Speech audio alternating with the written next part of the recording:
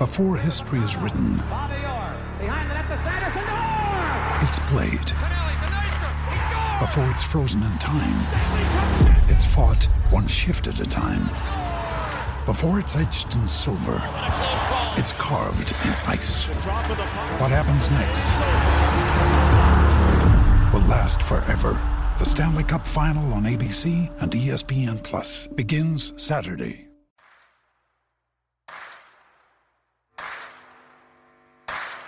You're listening to Setting the Pace, your go-to Pacers podcast with Alex Golden and Michael Facci.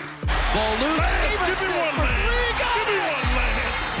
Stevenson ties it with 1.6. Duarte, he knows where the clock is, lets it fly, and hits again. Halliburton at the buzzer. Captain Clutch with another one. Brogdon goes inside, and Turner finishes. Halliburton leaves it off for Batase. Go, go. Good job. Oh, what a move by Hield. He lays it in. Hield. Hotter than fish grease. Dropped it off to Jalen Smith with the poster. Jackson the catch. Jackson the basket. Washington again. 5 of them. Pacers got the steal. Outrunning is Brissett. Pounds it home. It's it to Taylor. Taylor missed it. Tips it in.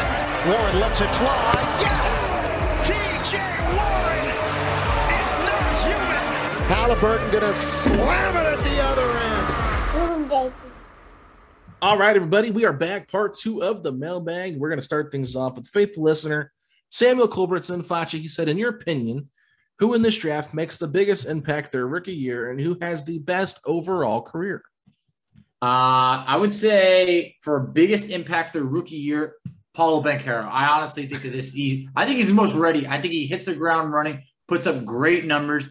Then all of a sudden, you look at like Chet, Jabari Smith. I think they are going to take a little bit longer to develop based on like their frame. Like they really need to put on a lot of size. I think the NBA is going to be tough for them defensively early on. But then also like, honestly, I really like Benedict Mathurin, Jaden Ivey to be really good, like really good. So best career is super tough because I have no idea what to determine with Chet's ceiling. Yeah, this is a tough one here. So for me, I think the person that's going to have the biggest impact their rookie year is Keegan Murray. Ooh. And I say this because I do not like Jabari Smith's fit in Orlando as much as I like it in Oklahoma City. Mm-hmm. So with the rumors that Orlando could take him first and Chet Holmgren is going to go to OKC, I just don't love the guard play in Orlando right now. You got Fultz, you got Cole Anthony, you got Jalen Suggs, but I'm just not a big fan of that, Flash. So Markelle Fultz? I know, I just so forgotten about it. I had to bring it up. He's been decent. I know, he's just been hurt and when he came back from injury, he's been all right. But I'll just say this. I personally believe that Keegan Murray has the biggest impact, whether he's on the Kings or whether he's on the Pistons or even on the Pacers. I think he's going to have a really good rookie year because he's ready to play right now.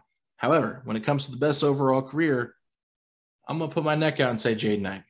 Ooh, I can't say you're wrong. I honestly really do think that he, as like a guard and how he is as a guard, I feel like he can have a major impact compared to some of these players that need to have good guard play to be able to have them develop. So, like Chet is going to be dependent on a few other players, but a guy like Jaden Ivey, he can control his own game as well as get others better. So I'm with you on that. That's why I really think he's going to have a really good career. But, man, it was too tough for me to determine who's going to have the best career out of this group. Yeah, and I think Shaedon Sharpe's the wild card here. Very wild. Emphasis on wild. I mean, nobody knows. So, could he have the best career? Personally, I think there's a chance. I mean, it just depends on where you think these guys are projected. I'm not trying to say that I don't believe in Chet Holmgren, but I just don't see it right now. I just don't see it. And I do not like Paolo's fit in Houston. I've been pretty adamant about that. So, I'm going to stick with my gut on that, and I could be completely wrong, but I just feel like Jalen Green and Paolo might not be the best fit. That's just my opinion. But let's move on to the next question, Fudge. All right, next faithful listener, David Matillo. Yeah. David, hey, we appreciate you. He said, assuming he stays, is Buddy Hield starting next season or coming off the bench? Oh, he's part of the bench mob next year with T.J. McConnell, no doubt about it. I think Buddy Hield, thank you for starting when we were injured, and Malcolm Brogdon didn't play, and Chris Duarte didn't play, but at this point, this is a youth movement. buddy, come off the bench, be that veteran for us off the bench. My hope is that he comes off the bench. I want to see Duarte in that starting lineup again. I don't know who we're going to draft, so we'll see. But, like, I want Duarte to be able to get the benefit of the doubt of, like, hey, you were hurt, but we're investing in you. I think Buddy at this point should be more than happy to come off the bench. I don't know many situations where he is a starter, but obviously he started, I believe, every single game for the Pacers last year when he was on the roster. But part of that is due to injuries. So I think Buddy buys into the six-man role. My hope is that Duarte is the starter, and whoever we draft at 6, I think would be all right coming off the bench if it's a guard early on. Yeah, I mean, I think you'd even start Duarte with the guard if you take him. You could. Yeah, I mean, if you draft Jaden Ivey, you think Jaden Ivey's coming off the bench and Duarte starting? Get out of here. No, but I feel like I say it's like a Shaedon Sharpe. Like, he's coming off the bench. He's a project. Yeah, you can't throw a man into a starting roster. He's a 6 overall pick. 6th overall pick who didn't play in college. That man is going to take time. What? Yeah, but where are we at? We're not trying to win in the playoffs. Good grief. Not to start. I think he could start in the season, but not to start the year. I disagree with you. I think whoever gets picked at 6 will be thrown into the starting lineup right away. That's just how I feel. I can't imagine them getting the 6th overall pick and saying, all right, you were a top 6 pick in the draft. Now go sit on the bench and play behind Chris Duarte and Buddy Hield. No way. Well, see, in my opinion, I feel that Chris Duarte should be the starting 2 guard because he would have only lost his job due to injury. And I think at that point, show that you're investing in this guy, because if you're not investing in Duarte and he becomes unhappy, I'm telling you, it's not going to be good for players to want to come here in the draft, like work out for us. What are you talking? He's a 13th overall pick. 13th, but like if he didn't even have a starting job last year. He lost it when Karis LeVert came back from injury. He lost it to Justin Holiday throughout the season. It was in and out. He had his. He was in and out because of the injuries. But Hield, Brogdon, and Halliburton would have started over him if he was healthy during the times they played. He is a guy that is a microwave player. Now, look, I understand what you're saying. You're trying to invest in a youth movement right now, which I'm trying to do the same thing. But people have said, we don't need any more 2 guards. I understand what you're saying, but if Jaden Ivey or Benedict Mathurin, those type of players are there, you got to think. I'm with you. You're not starting Duarte over Benedict Mathurin. I'm sorry. Benedict Mathurin is a guy that you're hoping can take the leap to be a really great player, where Duarte does not have that same level in terms of a ceiling. So, and I also think we've already talked about this before, Duarte can play the 3. You don't have to start O'Shea. I think you start Duarte at the 3 and put the other guard at the wing position there with him. To me, I don't think Duarte is a solidified starter just because you drafted him last year. I think this 6th overall pick, to me, Foch, is more important than Duarte for the long-term plans of this team. Definitely, but I'm saying I just don't know if the 6th overall pick is going to be gifted a starting role on opening night is what I'm saying. It should be with where we're at. Okay, and I understand where you're coming from. I think that 6th overall pick definitely becomes a starter, but it might not be gifted on opening night. And look, if you want to start Duarte at the 3 and then start that 6th overall pick, that's great. I'm in agreement with you of saying Buddy should come off the bench. I want Duarte to be able to get that starting spot back and be able to be invested in. And if we can start that 6th overall pick at the 2 guard, I'm in. All right, let's move on. I'm sorry. Jordan S. said, I think Benedict Mathurin could be a potential star in the league with his athletic skill set and overall game, plus a huge steal in the draft. Do you guys agree that this could be the case? There is no player that I have fallen more in love with since the draft lottery than Benedict Mathurin. I think the Pacers want him. I think Benedict Mathurin wants the Pacers, all right? I feel confident in his game translating on both levels. I'm in love, all right? I'm going to say it. Look, I think if it's between him and Bring him off the bench. Yeah, right. No, look. If it's between him and Sharpe, I've flipped because I feel like we're getting a larger sample size of Mathurin and far less questions that I'm convinced this guy's going to be a stud. Bro, I had to hear that one. And it's like, what you're talking about? You want to do Arte to start over? Come on, man. Yeah, but look, just because who's going to start an opening night does not define the next few years of Pacer basketball. I got you. Yeah, no, I think Mathurin is going to be a special player. I really believe it. I love his poise. I love his arrogance to a certain degree. I love his confidence. I mean, the fact the guy said, in 5 years, where's Benedict Mathurin? He's second best player in the league. Come on now. That's the answer you want to hear. I like the cockiness. Give me a dude that's super cocky, super confident, because that's what I want to see. So overall, I'm in full agreement with you. I think he could be a guy that we look back and say, man, he could have been a top 3 pick. I really do believe he has that type of potential. I got a question for you, though. I did hear that Chet Holmgren made similar comments. They said something like, where's Chet Holmgren, 2 years from now? He said, like, best player in the NBA or something. And to me, there was like this unrealistic cockiness that came with it of like, whoa, like, let's halt the brakes. For Bennedict Mathurin, I feel like there's something like, hey, a couple years from now, like, hey, man, could really develop. Chet saying it, for some reason, it just made me be like, man, this guy could get humbled quickly. So we'll see. I think Chet's probably just tired of hearing Joe Schmoes like me and the next NBA analyst talking about his size and his weight and just criticizing his overall game because of it. You know what I'm saying? Like, I'm sure he gets tired of it. Like, oh, I'm so thin, I can't be good. Oh, I'm terrible. And there is a video that surfaced where he was like, I'm not a center. People think I'm a center. I can do more than that.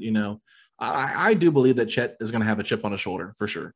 I think and I understand why. I mean, hey, if everybody was doubting you and like bringing up all these major concerns about your body size and all stuff like that, like, yeah, sure, you might look at the camera and realize when you stand next to Jabari Smith and Paolo Banchero, you look like a twig. But you might have all those comps and everything, but look at your game and realize that, hey, the product, speaks for itself. Great shot blocker, great 3-point shooter. You put the ball on the floor, good playmaker. I mean, he is a good, talented player. I just don't know how he's going to translate to the NBA in terms of star level. I mean, sure. I mean, come on now. When's the last time we saw a player like him be the best player in the league? So haven't seen it. Yeah, we haven't seen it, so that's kind of where I'm at with it. But, good for Chet. I like that he's going to have some cockiness to him, because if he doesn't have that mentality, he's never going to make it in this league. So he has to have that. There should be at least like 30 or more players, maybe it's not 30, but a ton of guys in this draft that should think they're the best player in this draft. Yeah. Best player in the league. Look, that could be a stretch, but you should have that confidence. So I at least liked the confidence, but it was like, it was borderline like cocky to me, where Mathurin, I kind of felt like, ooh, I'm interested here. So maybe it's a totally different, being biased, but I guess I'm biased. Bennedict Mathurin, I want you to come to Indiana. Absolutely. You got the next question? All right. So coming up next, we have Aaron M on Twitter said, will we finally get to see Solo Miles, or will they trade him for Ayton or something else before we ever get a chance? This is $1 million question. I mean, come on now, Aaron. You know this better than I do. I mean, there's so many Miles Turner trade rumors that never happen. But at the end of the day, he's on an expiring contract. We know this. Everybody knows this. Miles Turner, expiring contract coming up this year. Do the Pacers want to pay him long-term? Can he stay healthy? All these questions have not changed since the season ended, since he was out with the injury. I personally feel like there's part of them that wants to see what he does, and they'll move him at the deadline if it's not working out. But if the right deal presents itself in the offseason, I do believe they will just make that move and get that trade. I mean, Chris Neri said he wanted to see Miles Turner given that opportunity, but look, if you feel like DeAndre Ayton is that guy, or you feel like an OG Anunoby is that guy that's worth trading Miles for because you feel like you're getting better, then you do it. You don't blink twice. You just say, let's do it. And, thank you, Miles, for the 7 years you were here in Indiana. But it's time to move on and find the person that fits us best as we move forward with this team. So personally, for me, I think it's pretty much 50-50. But I will say, just to be different, that I think Miles is more than likely traded in the offseason than he's not. I would love to see Solo Miles because I feel like this is his best chance to produce. However, we've waited years and years for this. Finally, look, he has that chance at succeeding. It's a contract year, of course, so he has an opportunity to have the best year he's ever had.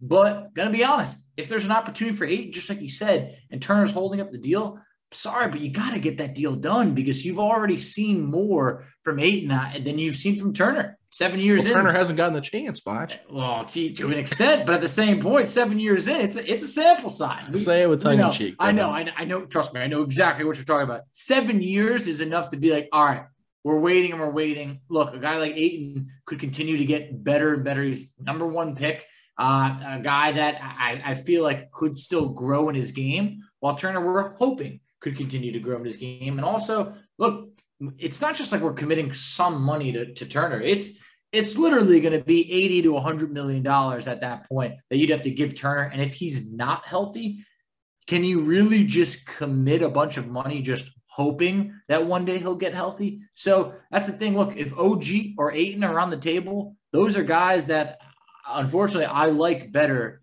than giving Miles a fresh new contract in a contract year. Yeah, I'm right there with you, Facci. Let's move on. Dalton James Chubb said, love the show. Just want to know both your thoughts on the chances we move up in the draft. I don't think the Pacers move up from the 6th pick. I do, however, think that they get a 2nd pick in the first round. Maybe it's a lottery. Maybe it's middle of the first by offering Brogdon, the Cavs pick, maybe 31. Like, you have trade chips over here. I mean, Turner could be involved. So ideally, I would love to get another top 15 pick. If we're picking 6 and 13 or something like that, that's a win for me. But if we're talking about mortgaging the farm to move up 2 spots, then is it that much better than getting a 2nd lottery pick if you're dealing Brogdon, the Cavs pick, whatever? I'd rather get that 2nd lottery pick. Yeah, after doing some calculations while you were talking, I think there's about a 32.73579 chance we move up. So, there's a chance. I'm saying there's a chance, and I think there's a good chance, but I don't think there's a great chance. I don't think there's a 50-50 chance we do it. I'm going to put it at 32%, 35%, whatever range you want to put it at. I think there's a 1 in 3 chance to move up. It's decent numbers, but not great. I just don't want to get myself excited about moving up if I don't think it's realistic. But at the same time, I do believe that if they want that person and they're willing to give up stuff to get it, they will do it. So that's kind of where I'm at, Fudge. And here's what I'll say. I didn't go through and watch that whole Pritchard press conference and talk about being aggressive to not make some calls. Yeah. So we better be making some calls and seeing if we can, first, Pritchard goes and maybe a little bit of the low ball offers and we work our way up and we'll exhaust everything possible. But in my gut, I would say we don't move up, earlier than 6. Yeah. All right. Ready for the next one? Ready for the next one. So we got over here, this is Circle One Sports, said over under of 2 vets being traded on draft night. Well, I don't think 3 of them are getting traded, so I'll go under here and just say one of them gets moved. There we go. So, yeah, I'm going with the under 2. I think Brogdon's the guy. I think Turner, they ride it out with a little bit longer. Obviously, look, if there is an Ayton deal or something like that, crazy things can happen, but I lean the under because we traded Sabonis, LeVert, Lamb, Justin Holiday, Torrey Craig. Like, we're almost out of veterans. So I'm going to go with the under here. All right, let's move on to DJ Davis here. He said, wouldn't it be better for the Pacers to sign Turner for a 3-year extension at $18 to $22 million, depending on games played, and trade Brogdon to the Knicks for Julius Randle or pick 11 and filler, as Turner likely will get better and we need a power forward, especially if Jalen Smith doesn't stay? Well, who says that Turner wants a 3-year extension right now when he can bet on himself and sign a 4 or 5-year deal and he hits the market? So this is his best chance to hit the market while he's like 25, 26 years old. He's coming off making $18 million per year. So I think he's likely going to be seeking $22 million plus per year. So yeah. I do think other teams are going to value him more than the Pacers do. That could be a sad statement just because I do think the Pacers undervalue him, where some other teams might overvalue him. But as the years go on, I think that value has taken a little bit of a hit.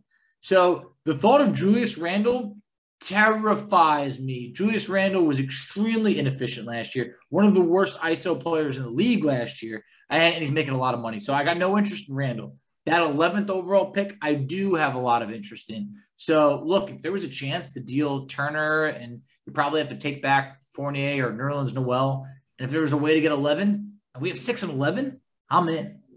Yeah, I definitely think it makes a lot of sense to trade Brogdon to the Knicks for 11 and filler. I don't want Julius Randle. No way. Yeah. Nothing against Randle, but I feel like Randle is just he's a different version of Sabonis, right? He is. They're in the same type of category. Yeah. Different games, same category. Yeah. So, I mean, for me, it's just like he doesn't make a whole lot of sense on this team.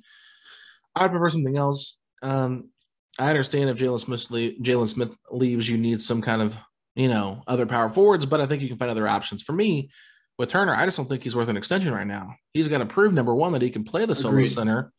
He's got to prove himself this year, and everybody does in the contract year more than likely. So barring injury, I think Turner will prove that he can be a little bit better, more efficient, more effective as the solo center. I believe that.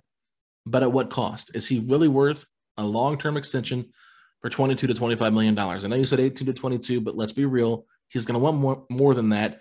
Oh, yeah. Especially with the salary cap going up. So, DJ, I think personally this is a great question.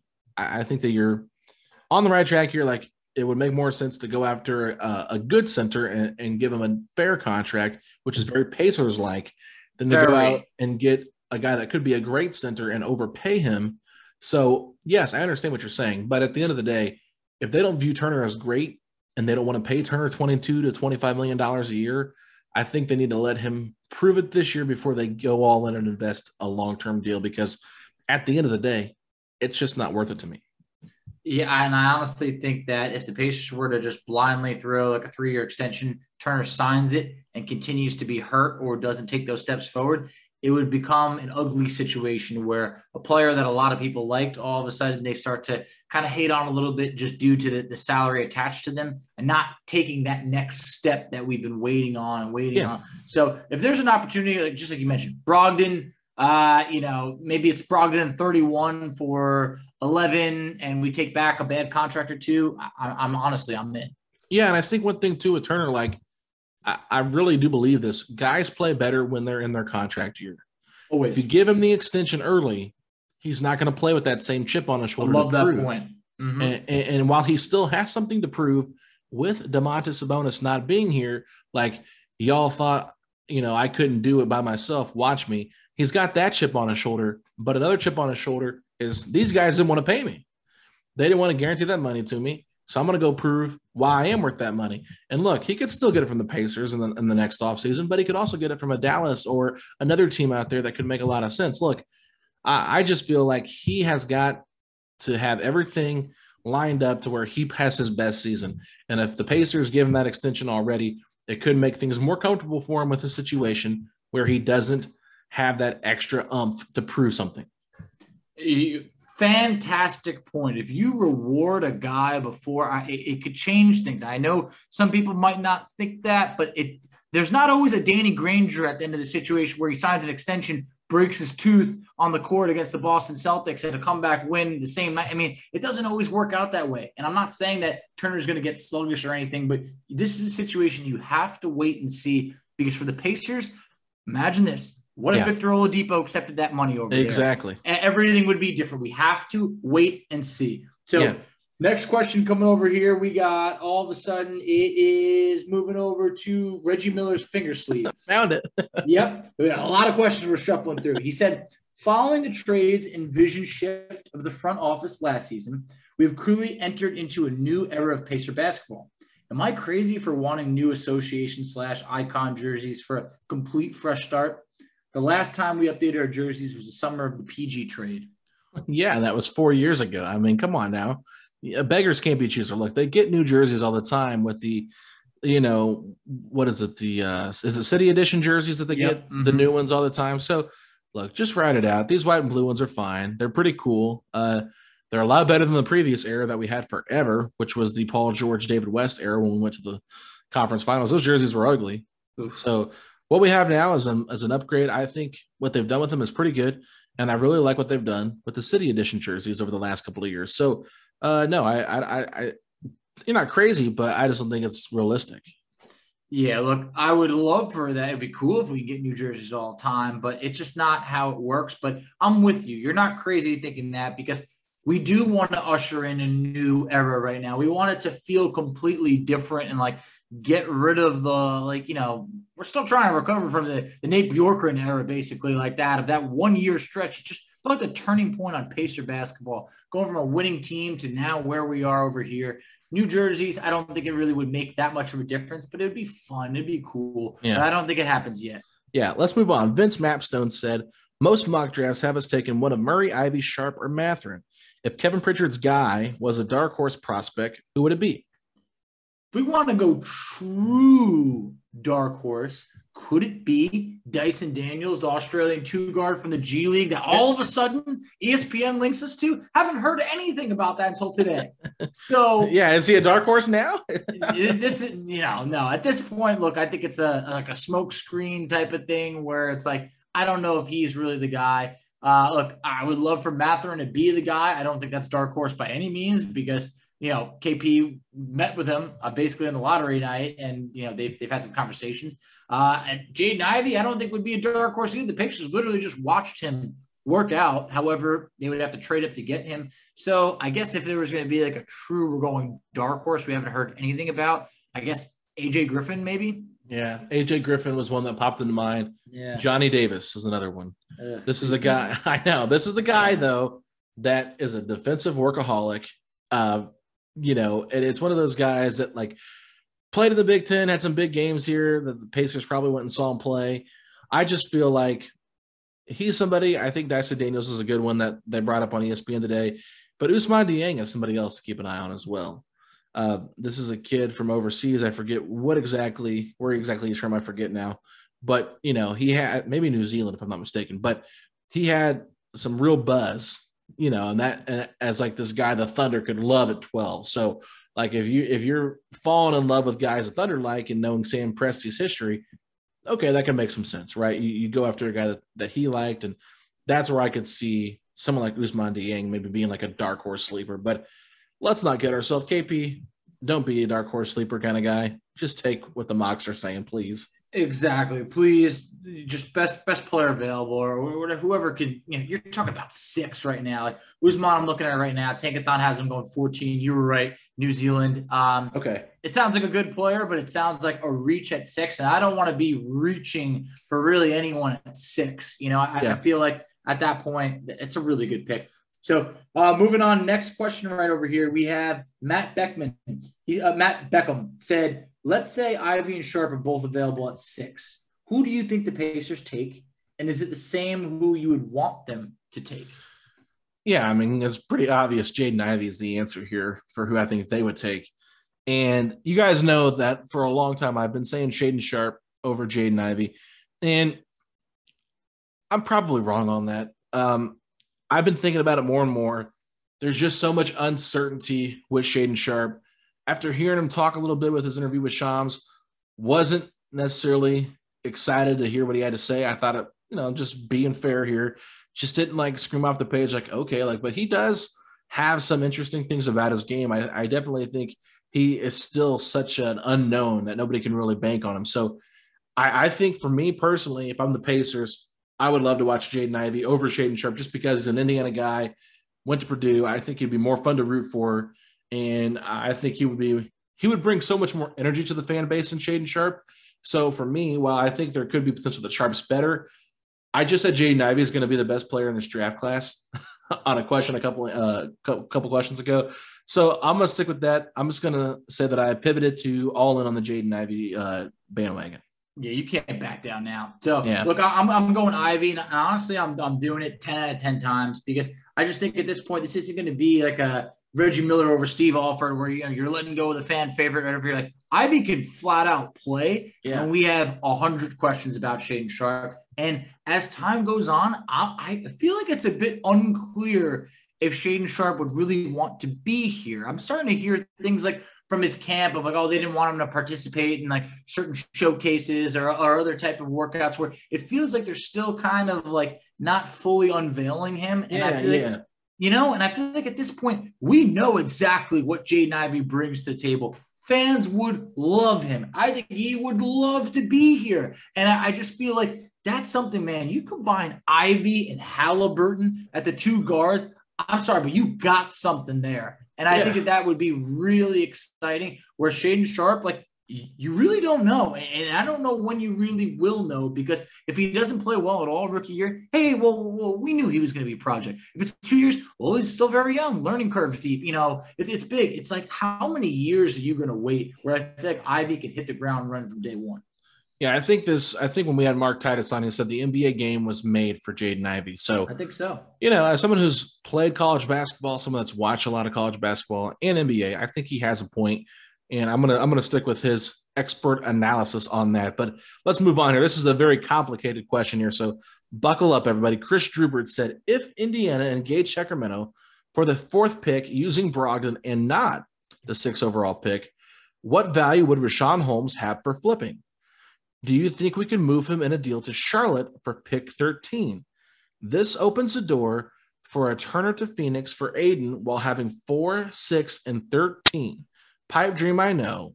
Just for clarity, as it may seem odd to get 2 picks in the big deal, I would include the Cavs pick to Sacramento and 31 to Charlotte. So the last part was very key because I do think numerous picks would have to be, moving out there. Look, I'm not the guy that sets the market for Richaun Holmes, but the contract's very good. $35 million owed to him over the next few years. He does have a 15% trade kicker. But for Charlotte, I don't think that they're the team to take on Holmes and give up 13 because they still need to clean up their books to keep Bridges. Yeah. So they also have Montrezl Harrell, who I'm not sure he could be a free agent this year. I know they made the move for him. That felt like kind of when they couldn't get like Turner, he kind of pivoted over there. So I don't know. I don't know if Charlotte gets the deal done over there. So Harrell's a free agent. So I guess they have a little bit extra money to spend. I don't think it gets the deal done. Do you? No, this deal ain't getting done. Are you kidding me? Pipe dream, Chris. Exactly. Brogdon and the Cavs pick for the 4th pick with not giving up pick 6. Come on. That part definitely not. But I guess I was focused too much on the Charlotte giving up 13 for Holmes, and I don't think they are. But on our end, we're definitely not providing enough value to Sacramento for that 4th pick. Oh heavens, no, not at all. So I mean, even if you got Richaun Holmes in a deal, I think Charlotte could take him. I think that is somewhat reasonable. But for pick 13, probably not. No. So this is just kind of Chris, I like that you're shooting for the stars here, buddy, but keep on reaching, man, because you ain't ever going to catch it. So let's move on, Foch, to our next question. All right, we have Rick Magruder. Lord. Get ready. Would you trade Halliburton for number 4 and draft Ivy? Okay, so if you have not already seen the interactions with this tweet, Rick, I'm sorry that you had to endure this from the fan base, but come on, Rick. Come on. Really? I mean, I get that Halliburton was a 12th overall pick, but you just traded your franchise player for him. You're not trading away your best asset to move up 2 spots in the draft. No, you want Halliburton to be here long term. If you trade Halliburton, what are you saying to the rest of the fan? What are you saying to the fan base and to any player that comes here? Oh, we value you enough to trade you right away once we get you. No, I mean, sorry, Rick, you got hammered on Twitter, so I don't want to go too much into it, but this is just a really silly thought, and it doesn't make any sense at all. Yeah, I would not trade Halliburton for, just like you said, look, people were stunned Sacramento traded Tyrese Halliburton. I think they would be like, what is Indiana doing? No one's coming there in free agency at all. I know they're not getting players, but no one's going there now. They just stabbed this guy in the back after he looked super promising over there. I feel like Halliburton's like the glue right now of getting guys better. I mean, we just heard O'Shea say, like, this is a guy that wants to get 20 assists a game. Like, he's looking for everybody. I think O'Shea even said something like he makes everyone's job so much easier not having to do too much. Like, Halliburton's the key. So he's what's going to get us to that next level. So right now, let's just keep the 6th overall pick. Let's keep Halliburton and let's make it work from there. Yeah, absolutely. The best point guard in franchise history since Mark Jackson probably, and you're going to trade him after 2 months? Come on, Rick. Man, you're killing me, Magruder. Let's move on. Dennis Doctor said, DR, do you think we could trick New York and Sacramento into such trade? This would give Sacramento a shooter in Fournier and Murray at pick 6 and leave them with a really solid starting 5. New York would finally get a point guard in Brogdon and a decent center in Richaun Holmes. So the trade proposed is Evan Fournier, the Pacers' first-round pick at number 6, and pick 31 to the Kings. The Knicks get Richaun Holmes, Malcolm Brogdon, and the Pacers' 60th overall pick from Phoenix. The Pacers get Kemba Walker, Mo Harkless, Nerlens Noel, the Knicks' 11th overall pick, and the Kings' 4th overall pick. Facci, does this deal get done? So just to repeat it, the Pacers are getting Kemba Walker, Mo Harkless, and Nerlens Noel, 3 guys that I really have zero interest in. But you're getting 4 and 11. We're only giving up Brogdon, the 6th overall pick, 31, and 60. So we keep the Cavs pick. And the Knicks walk away with Holmes, Brogdon, and the 60th pick. Honestly, this is kind of intriguing. So here's where I'm at with this deal. I think the Knicks say yes. I think they do too. I don't think the Kings do. Here's why. Evan Fournier. If Evan Fournier is taken out of this deal, and you add in Alec Burks and maybe Obi Toppin. Toppin has to be in this deal, or Emmanuel Quickly. One of those players. I think Toppin makes more sense because of position. And Alec Burks. So Alec Burks and Obi Toppin to Sacramento, and they move back 2 spots, and they get pick 31. I think that's the only way this thing happens. But I think it's a good thought process, and it's a good framework for a good 3-team deal. For the Knicks, I think it's pretty fair getting rid of a lot of those bad contracts. Obviously, that's what happens, basically. Still have Fournier, but because I'm taking Fournier out of this deal and putting Alec Burks and Obi Toppin into it. But now, do you think that Obi Toppin's worth pick 11? And to a certain degree for Brogdon, I think it would be. So, yeah. Overall, I think this actually is a decent setup. I just don't think Fournier to the Kings makes any sense. No, because here's the thing. Look, from the Knicks standpoint, just like you mentioned, you get rid of the last year Kemba's deal, shave $9 million off the books. You get rid of the $18 million owed to Nerlens Noel. You shave off like $36 million owed to Fournier. So you get off bad contracts. You upgrade a center with Rashawn Holmes. I think Mitchell Robinson hits free agency. You let him walk. You get Brogdon over there. You give up 11, which, it's a little bit tough, but that's the price to pay over here. But for the Kings, you're taking on money in Evan Fournier, who's making more money than Holmes, and then you're sliding back 2 spots. It's not great. Just like you mentioned, their side of things needs to be sweetened. Now, if the Knicks all of a sudden give up Obi Toppin, then you start to ask, hey, are they giving up too much by giving up Toppin 11, for Brogdon, Holmes? You get off some other contracts. So starting point, Kings need to get more. The other side of the deal, I think, is pretty good. Yeah, that's kind of how I felt too. Like maybe if the Knicks threw in like that Mavericks 2023 first round pick to the Kings, then something of value could make sense. I think Evan Fournier could make some sense off the bench, but you're moving 2 spots back. You want more than just a bench player or a guy that's overpaid at $18 million, in my opinion. So that's why I threw up Burks and Obi Toppin instead of Fournier. But like you said, then maybe you're giving up too much if you're the Knicks in that regard. But I don't think so. If you're trying to win now, your starting 5 would be, RJ Barrett, Malcolm Brogdon, Evan Fournier, Julius Randle, Rashawn Holmes. It's not great, but it's not going to be much better with whatever else you do if you keep the roster intact. So that's kind of where I'm at with Apache. So we have one more question, and this one comes from Destin Adams. He said, so honest question, if Chet goes 1 or 2 and one of Jabari Opalo is there at 3, what's the move you'd offer to trade up for 6?